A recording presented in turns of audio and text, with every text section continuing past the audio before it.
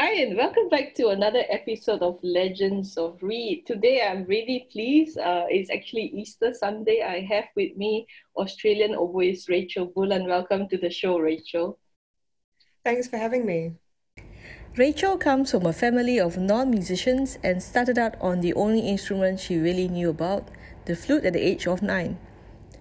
Upon being accepted to study at the Victorian College of the Arts Secondary School, she discovered the oboe, which she immediately recognized as her instrument. After completing her studies in Melbourne, Rachel went on to Europe to continue her musical journey. First, she went to Rotterdam to study with Emmanuel Abul, and later she went on to Munich to study with Francois Leloux. Rachel has performed as an orchestral musician in Europe in many orchestras, including the Netherlands Radio Chamber Orchestra and the Aarhus Symphony Orchestra. She has toured as a soloist in many European countries, and she was a full-time chamber musician from 2010 to 2016 with the Esbjerg Ensemble in Denmark. In 2016, Rachel returned to Australia permanently. Since then, she has appeared as guest principal oboe with the Melbourne Symphony, the Orchestra Victoria, and was acting principal with the Adelaide Symphony for most of 2019. Currently, Rachel teaches at the Melbourne Conservatorium of Music and performs as a freelancer. I'm so glad that you could join me today being Easter Sunday. Yeah? And we are actually facing quite strange times, right, in the world with COVID-19. Yeah? Yes, lots of time to practice, but not much performing going on. Yeah, so how have you been coping with this strange situation? I think that most musicians are well prepared to spend a lot of time inside by themselves with their instruments. So there's always things that you can work on, and there's of course always reeds to make. So I'm getting ahead with my gouging and shaping, and hopefully when I start playing concerts again, I'll have lots of reeds ready to go. Okay, so how often do you work on reeds? Do you work on them every day or just every other day? It depends a bit. So sometimes I'll spend half a day gouging and shaping and doing all that kind of thing, because that part doesn't take quite so much concentration.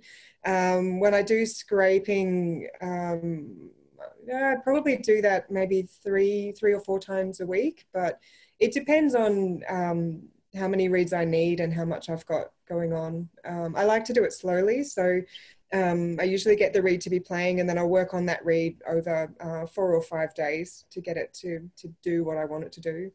But of course, yeah, when you're working in orchestra, sometimes you don't have that sort of luxury time, and it has to work a bit more quickly. It has to be ready to go, right? Yeah. Yeah, even if you don't like it, you still have to play on it. Yeah. It's like breaking in new shoes, I think.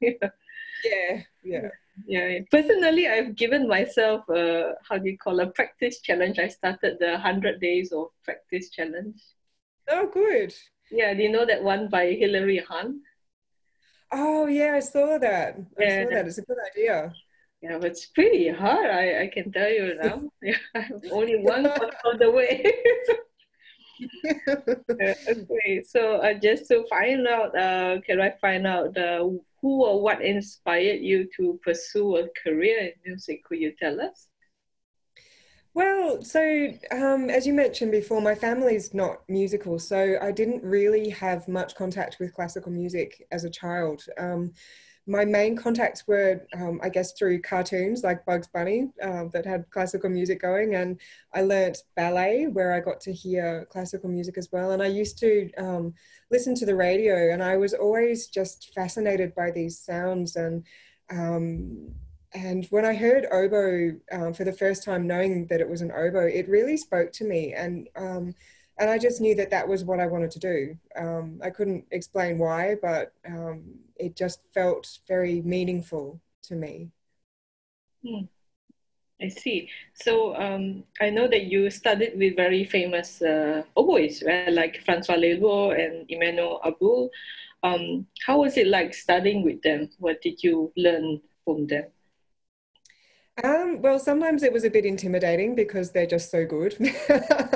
But I think they're very different players and they're very different people. And I feel really lucky to have a kind of balance that I've had lessons from such different people. And I think, well, from Leleux, what I took away the most was his approach to music and his philosophy about it and his philosophy about playing. And I think he really reminded me that there should be joy when you play your instrument. You should feel better when you play. It shouldn't feel difficult.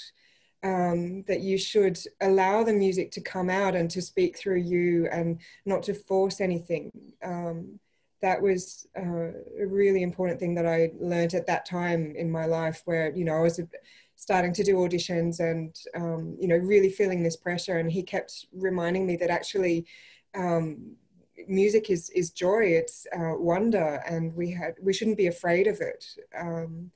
So that was something really important for sure, along with, of course, all of the oboe things like sound and flexibility and expression and vibrato and, you know, all of those sorts of things.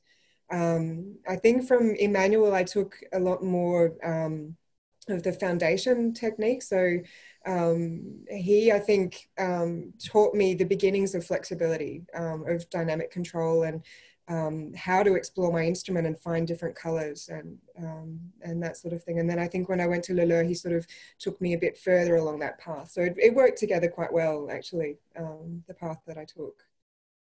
Yeah, I'm a big fan of Leleux. I follow him online, and he's also doing this daily Instagram show. He's taking requests and like, what should I play for you today? And it's always done in a very joyful manner and very generous.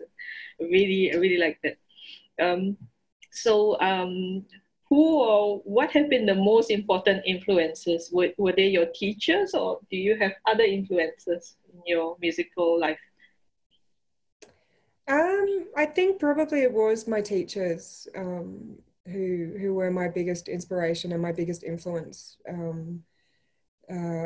But I went to a lot of concerts as well. It's sort of hard to put names to everything that influenced me. But when I was in Europe, I went and had lessons with everybody that I could. So I did masterclasses with Thomas Indemüller and Jacques Thies, and I had a lesson from Maurice Bourg and Bart Schneemann. And so I tried to take as much as I could from many different directions so that I could find my own way. I didn't want to copy anyone. I mean, Leleux, I think is wonderful and he's my idol in many respects, but I'm not him and I shouldn't sound like him. And I needed to find my own voice. And I think having lots of lessons from lots of different people was really, really helpful for that. And especially, oboe, it's so personal.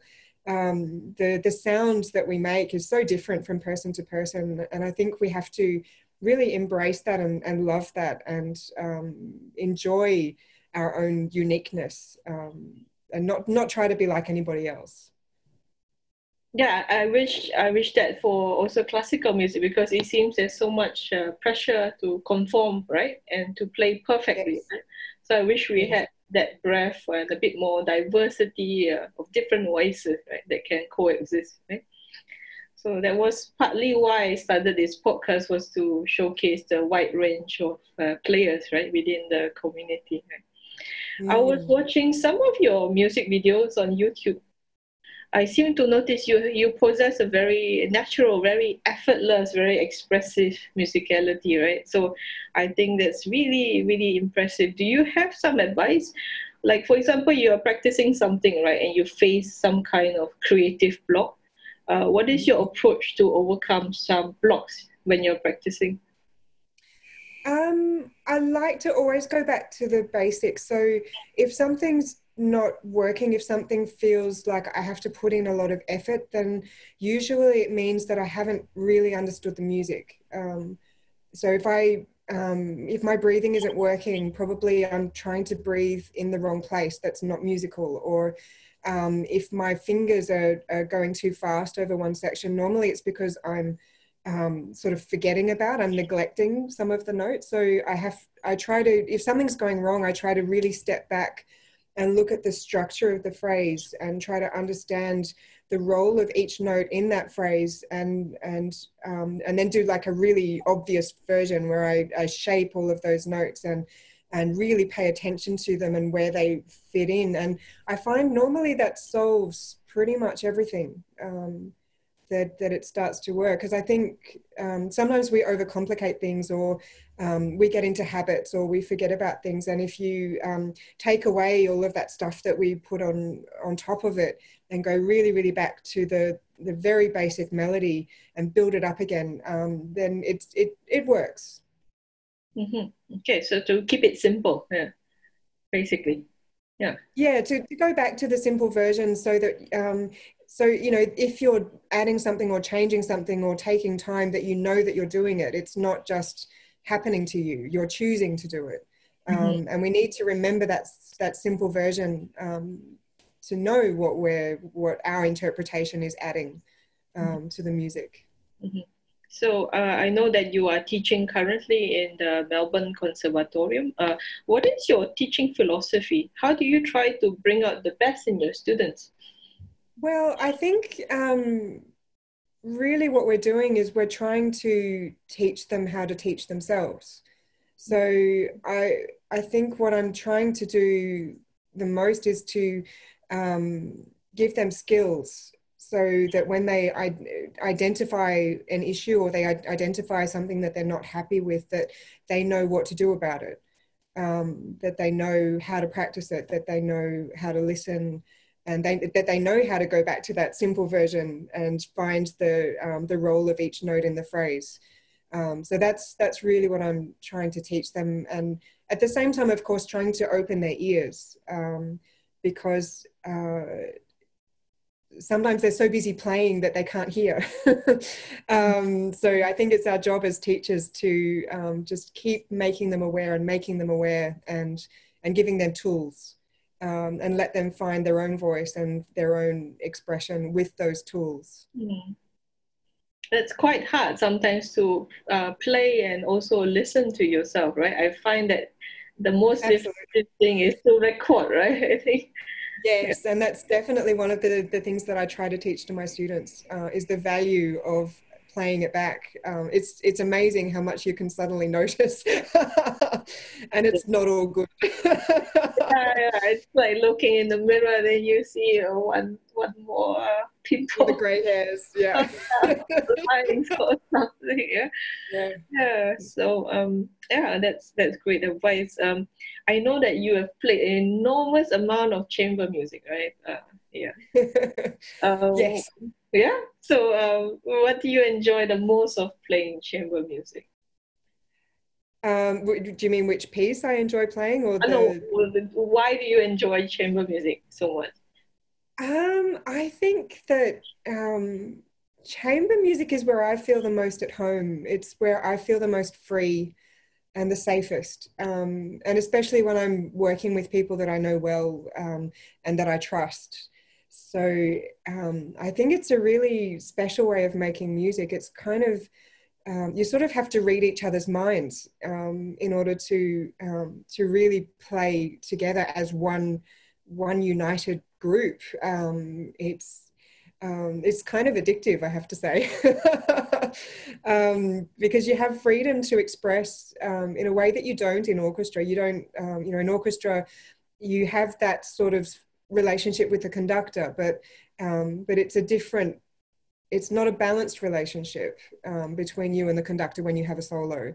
When you play in chamber music, you are equals, and you have your moment where you stand out and people follow you, but at the same time you have to fit in and you have to follow them, and you really have to understand your role in the music at all times, and when to lead and when to step back. And I love understanding the music on that level. Yeah, myself, I love chamber music because it's so, I find it so democratic, right? And you can have, Yes. yeah, you can have your input, but it's still very living and breathing, and yeah. Very flexible, yeah. And then sometimes it works so well and sometimes it doesn't, right? But that's the beauty of it. So I think, yeah. So what's your favorite chamber work to play? Do you have any? Oh, I don't know. There's many. There's many? Yeah, okay. Yeah, I really love Prokofiev Quintet, for example.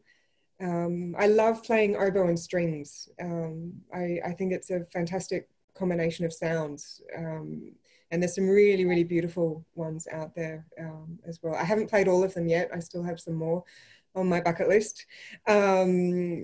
And there's quite a lot of good wind quintets as well. Harbison is a really good quintet. Doesn't get played that much, I don't think. And Nielsen, of course, is just amazing. Yeah. I mean, of course, I played it a lot in a Danish chamber music ensemble. We did a lot of Nielsen, but it's such good music that there's always more to discover and more to talk about and further that you can go with it. It's just wonderful. Yeah, once I played this composer, Yesil. He's not so well known, and it's quite nice. Yeah. Yeah. So, but I listened to your Mozart oboe quartet and Nielsen Fantasy Stuka. Is translated. What is really nice is so beautiful and graceful. Yeah, it's beautiful music. So, are there particular performances or recordings that you're most proud of? Could you share with us? I don't know. There's been a lot of really special moments, and I've been lucky and got to play some fantastic pieces. I'm not sure if there's one that really stands out. Or your most memorable concert experience, perhaps? Sorry, your most memorable concert experience? Something that sticks out? I'm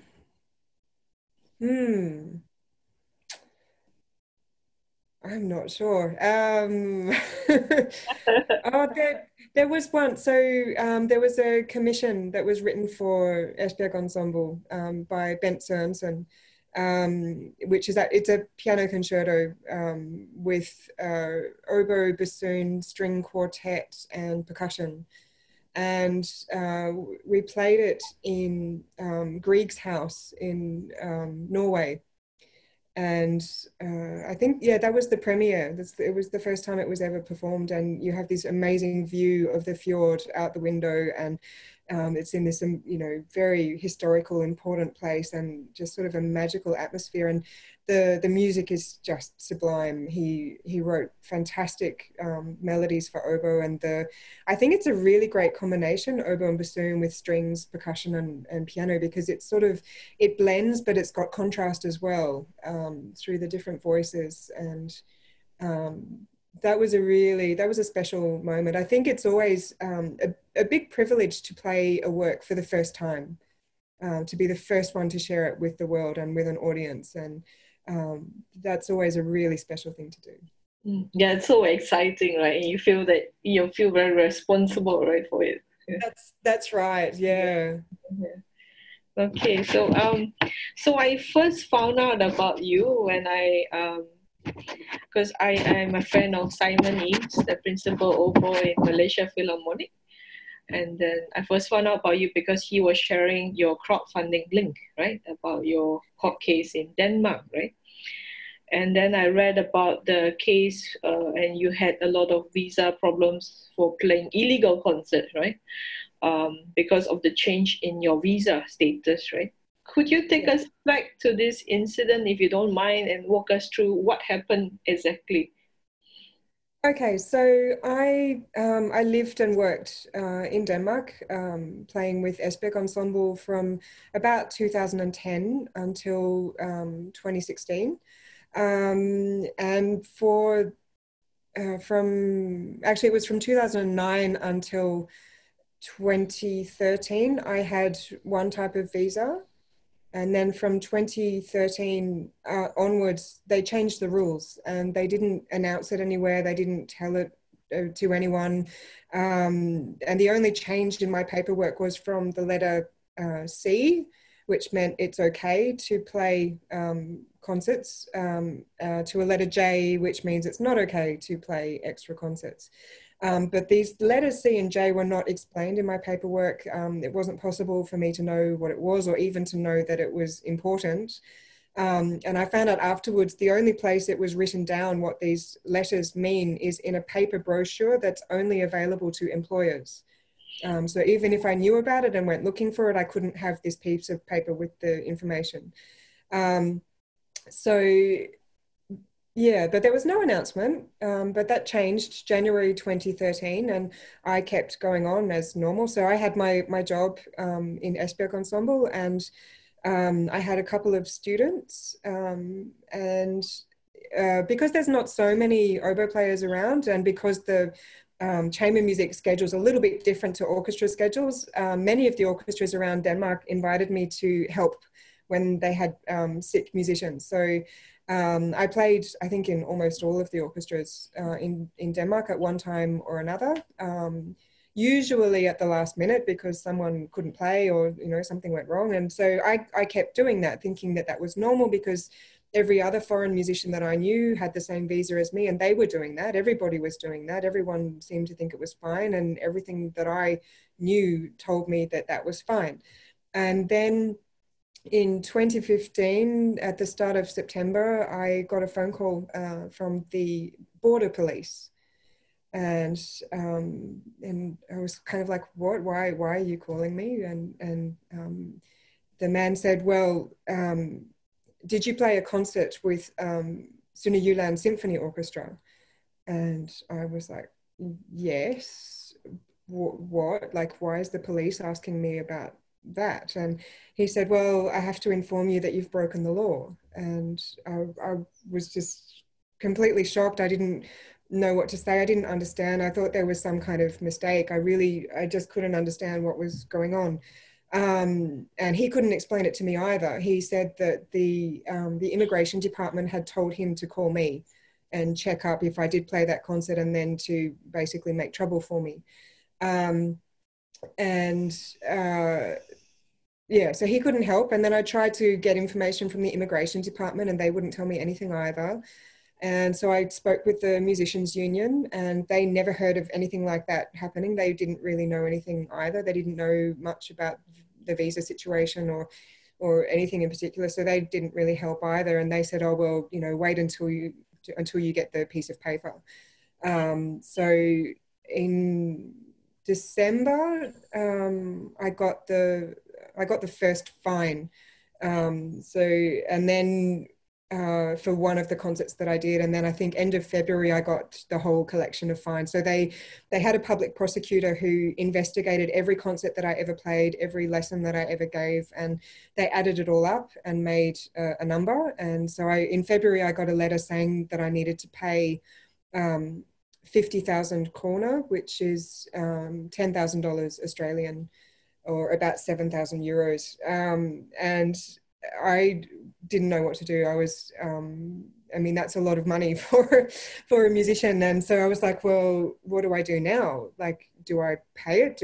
What do I do? And so I spoke with the musicians union again, and they said that I could contest the fine in court and see what happened. So I got in touch with a lawyer, and he actually said that I had a really good case, and he was very confident that we would win because he knew about the whole situation, that the information was not available to me, that it was not okay for me to play concerts and blah, blah, blah. But it took another 6 months until we got the court hearing, which was in August 2016. So it was nearly a year after the phone call from the police.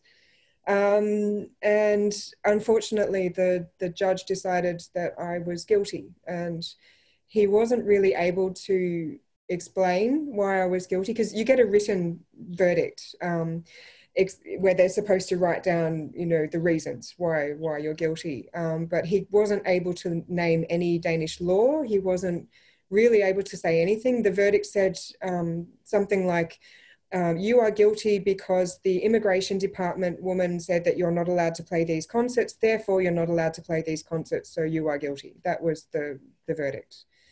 And at that point, you have 1 week to decide if you want to appeal. So he reduced the fine because he said, you know, I probably wasn't taking work away from a Danish person, but I had to pay all the legal fees. So altogether it was $6,500 Australian at that point. And if I had gone on to appeal, I would have been risking deportation and a lot more money if I lost. So my lawyer was, he really, really wanted me to appeal, and he thought that I had a very strong case. And but the experience was just horrendous. It was really, really a terrible thing to go through. And I just didn't want to be in Denmark anymore. And I didn't think that I could go through another court hearing. And so I decided to just leave. So I, as you mentioned, I had a crowdfunding site, and people were amazing and very, very generous. A lot of people that I've never met contributed to my fund, and I had the money that I needed in about 8 days, which was a massive relief for me. That meant that I could quit my job and pack up my life and move back to Australia. It sounds so brutal, and I can't imagine what you must have gone through in those days. That means, did I understand it correctly? They waived the fine but made you pay the legal fees. Is that right? No, they didn't waive the fine, but they reduced it. The original fine was 50,000 kroner, and the reduced fine was like, how much was it? I think 12,000 or something like that. So they reduced it a lot, but then the legal fees were quite substantial. So it was still a lot of money. And the unfortunate thing now for me is that I have a criminal conviction on my record. And I can tell you also that, so there's not very many people that this happened to, and they have actually changed the rules since all of this happened to me. So it shouldn't happen to anyone in the future, at least not in this manner. But there was an economist from Colombia who had the same fine as I did, and he also contested it in court, and he won on appeal using the same argument that my lawyer used. So he was found not guilty with the same argument that I was found guilty with. Is this the one that was published in the New York Times, the article? No, that's Brooke Harrington. She's another one. She's American, and the charges against her were dropped. But it was the same problem, but she didn't have to go to court. But she also left Denmark and has moved her life back home. Yeah. So, I mean, this is really awful. Were there other foreign musicians in the same situation as you? Or? There's another 2 musicians that I heard about, one American and one Japanese. But as I understand, because they didn't go to court, they don't have a criminal record, the way that things worked out. So I'm the only one.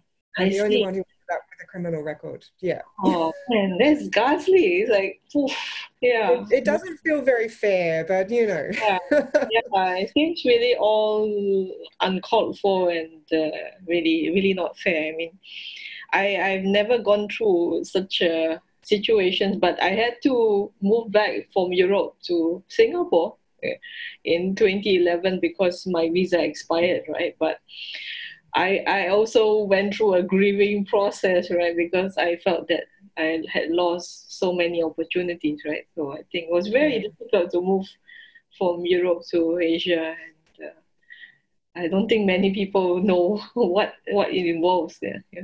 Especially when you've been there for a long time. I don't know how long you were in Europe for, but I studied 5 years, and then I lived 1 year in Holland, right? So, but I had a different kind of visa. I had a partner visa, right? So, yeah. Okay. Yeah, Yeah. it's a long time. And I mean, I was in Europe altogether for 17 years. So it was basically my whole adult life. So when I packed everything up and moved back to Australia, it was really, it wasn't like coming home. It was like starting again in a new country where I already speak the language. But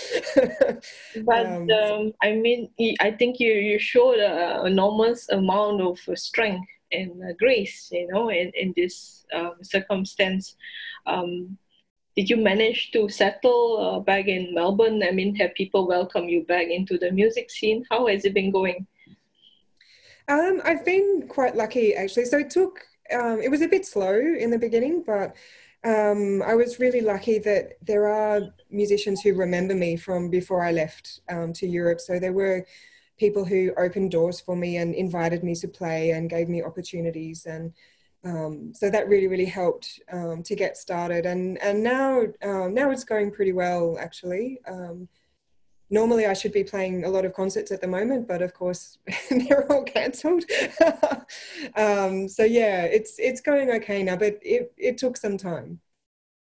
Yeah, I'm glad to hear that that things are going quite well for you. Maybe it's a fresh start for you. I don't know, to start something in Australia. Yeah, and it's nice to be home in many ways. I miss Europe a lot, of course, and there's many lifestyle things that I really, really do miss, but Australia is pretty nice. Yeah, you have the good food and the coffee. Yeah, good coffee in Melbourne. And you have the beaches and Kilters, right? Yeah. Yeah. Yeah, okay. So, were there any insights or lessons that you have learned from this experience? How did you process it? I mean, like, how did you deal with it? It was really hard, and I became really anxious for a while, because it was sort of, I didn't think that I had done anything wrong, and then to have this bomb drop on you, it made me afraid that there was going to be another one, that something else really bad was going to happen, and that I couldn't foresee that. So yeah, I was very anxious for a long time, and it was quite lonely because it was only me that was going through this. So no one else could kind of really understand what it felt like. And I was also advised in the beginning by my lawyer not to go to the media. So I couldn't really post anything on Facebook. I couldn't really ask for support in an open way until after the court hearing happened. So it was really, yeah, carrying a big weight for a really long time, which was very hard. But yeah, it made me learn a lot of things about myself. And you sort of, I think what I've learned as well is that even when things are terrible, I'm still me, and I will still be me afterwards, and no one can take my music away. You can take away my job, and you can make me leave the country, and you can take away my concerts and my students and whatever else, but my music is mine, and it will always be mine. And even if I just play for myself, I enjoy that, and that's what's important for me. And I think that really helped me to get through. Oh, that's wonderful. Yeah, that's a really great insight. Were there at least some good memories you have of living there in Denmark? Maybe you want to say anything. Maybe there could be Danish listeners here. I don't know. There was, yeah, there was a lot I really liked about living in Denmark. I liked the lifestyle. I liked that everything is so close. You can get around by bike everywhere. That was fantastic, and a lot of good concerts and so much music happening, and it's very pretty. Copenhagen, Esbjerg not so much. Maybe it's a more modern city, but other parts of Denmark are really beautiful. The nature's amazing. Around Esbjerg, you've got beautiful beaches, and people are friendly. I was having a pretty good time in Denmark until the sky fell in and everything went wrong. Yeah. But I should say that so when it all happened, I was on the news and I was on the radio, and so a lot of people heard about what happened to me, and I got a lot of personal messages from Danish people that I've never met, who felt bad and who wanted me to know that their government didn't speak for them. And I think that's important to remember as well, that it's, the government and the bureaucrats are not necessarily acting in the way that the people of the country want them to. Yeah, to have that perspective is really good, right? To maintain that perspective. Yeah. So I know that you have since studied a different degree. You have a diploma in psychology, right? Yeah. I finished my honors a year ago. So what made you study psychology? Was it personal interest or? I've always been interested in how people think and why people do the things that they do. But I think one of the reasons that I actually went ahead and did it was really to do with music. I really wanted to learn about why some people are more successful than others. How do we learn? How do we practice effectively? What sort of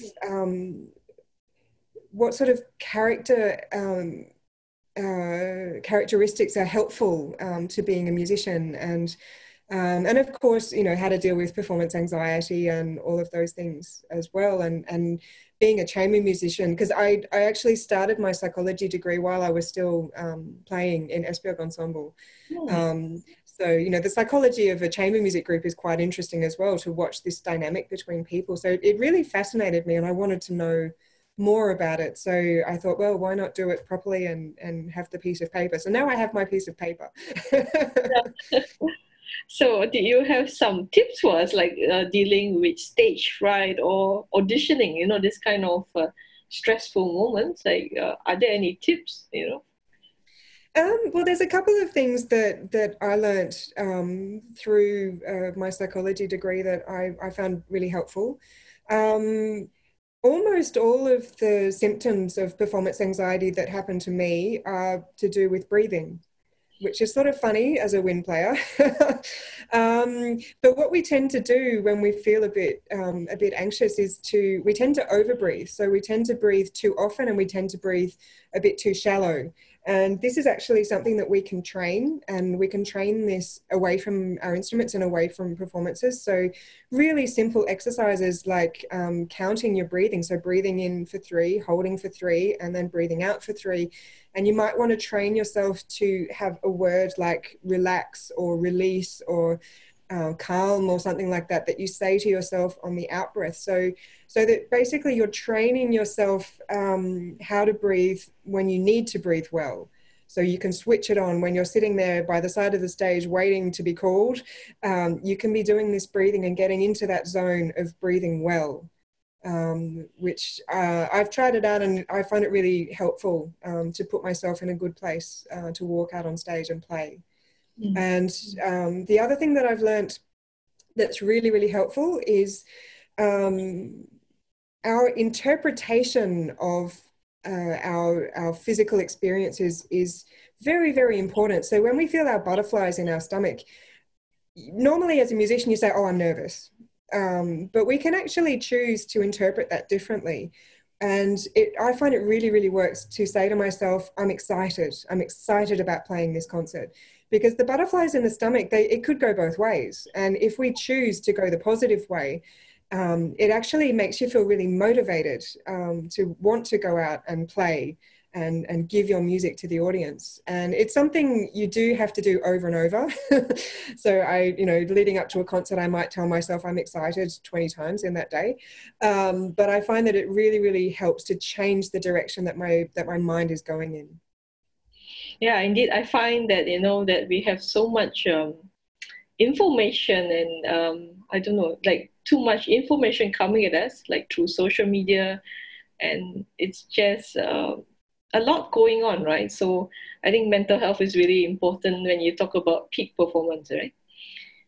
And then I was in the studio recording, and I was amazed because I think like recording producers understand the psychology really well, and they know how to talk to artists and then extract the best take out of you, right? I was reflecting on it, and I was like, psychology is actually a huge thing, right? Yes, it applies to everything. It's yeah. When I started studying, everything I was reading my book, I was seeing in life. And although Oh, sometimes I know things, but it still doesn't help, oh, unfortunately. But it's really worth. You're right. Like you know how we think, it changes everything. And but at the same time, it gives you power. Because you can change your thoughts, and that changes how you feel and your actions and how you play. So it is really worth trying it out and seeing how you can optimize your performance. I see, I see. So, what do you consider to be the most important ideas and concepts to impart to aspiring musicians? What do you think? Um, hmm. I think that you just have to love it, and you have to want to go into the practice room, and you have to want to find your best sound and your best performance. And I think you know if they approach it as explorers, like exploring what they can do with their sound and with their musicality, I think with curiosity, without you know we tend to be very harsh with ourselves. You know, we're musicians are kind of trained in perfectionism, that you know we're angry with ourselves when a note doesn't speak, or if something goes wrong, or we didn't quite make the phrase how we planned to, or you know and I think we need to move away from that judgment side of things, that negativity, the criticism, and move towards exploring and curiosity. So when something isn't quite how you want it to be, then be curious and think, well, why did it happen like that? Why do I want it to be different? What is it that I'm looking for? And you know, try to explore rather than to be angry or switch off. And you know, you might find something new even that you didn't know existed. Uh, and I think that you know it's all about the approach. I think you know everything else is details along the way, and people can argue about Mozart trills and whatever else. But I think you know that approach, that love and that curiosity, I think that's what carries us through and keeps us practicing and wanting to be better. Yeah, that's so true because I am a big fan of the Swedish clarinetist Martin Frost, right? And Yeah. he was doing a Q&A with fans and musicians, and people are asking him about this thing, right? Performance anxiety, right?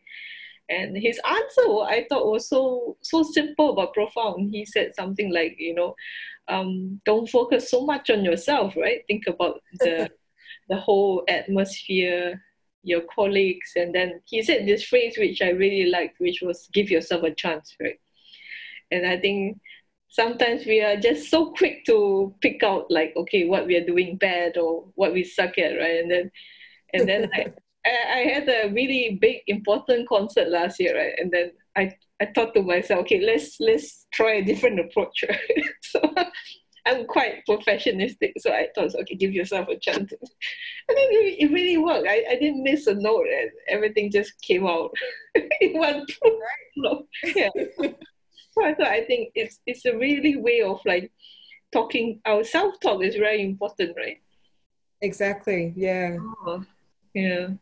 Yeah, it's fascinating. I think you can really help your students with this, no, this understanding and building mental toughness, right, for Yeah. approaching the stage. Yeah. Yeah. Um, uh, what are some of your upcoming plans and projects? I know that things are a little bit stalled now, but what are you looking forward to? Yeah. At the moment, all my concerts have been cancelled. So Yeah. mostly I'm just working on myself and my playing and learning new repertoire, which actually I'm really enjoying. There's so many pieces that, I have sitting on the shelf, and I never had time because I always had to learn something for something else. And now I've got the time, I can actually get to know this repertoire and try things out and work on things like extended techniques and that sort of thing. So yeah, I'm hoping to during this lockdown period maybe come up with some little videos that I can share with the world of what I've been working on. That's those are my goals at the moment. I see. Do you have other interests? Like, for example, if you were not a musician, what would you do besides music? Probably at this point, because I did just finish my I would probably go into psychology. Okay. And it is something that I find really interesting and really rewarding as well. I'm not qualified yet, of course, to treat clients, but yeah, that would be a possibility. Do you do for fun? Do you have any hobbies or? I love yoga and I do a bit of running. I'm not very good, but I do it anyway. And reading, lots and lots of reading. And at the moment, I've just started getting into origami. So I've discovered modular origami, where you make like 30 little shapes and then you stick them together in a ball. Which is very fiddly and you need a lot of patience. So all my reed making skills are coming in handy, but they're quite fun. I see. Okay, so thanks so much for your time today. I wish you lots of luck, and I'm sure that I will see you playing somewhere in the region, right? Hopefully. In KL, yeah. Yeah, I'm sure it will happen. Yeah. Yeah. Okay, thank you, Rachel. Thank you, Joanne. And if you have enjoyed this podcast, please like, subscribe, or share it with your friends. That would mean the world to me. Thank you and goodbye.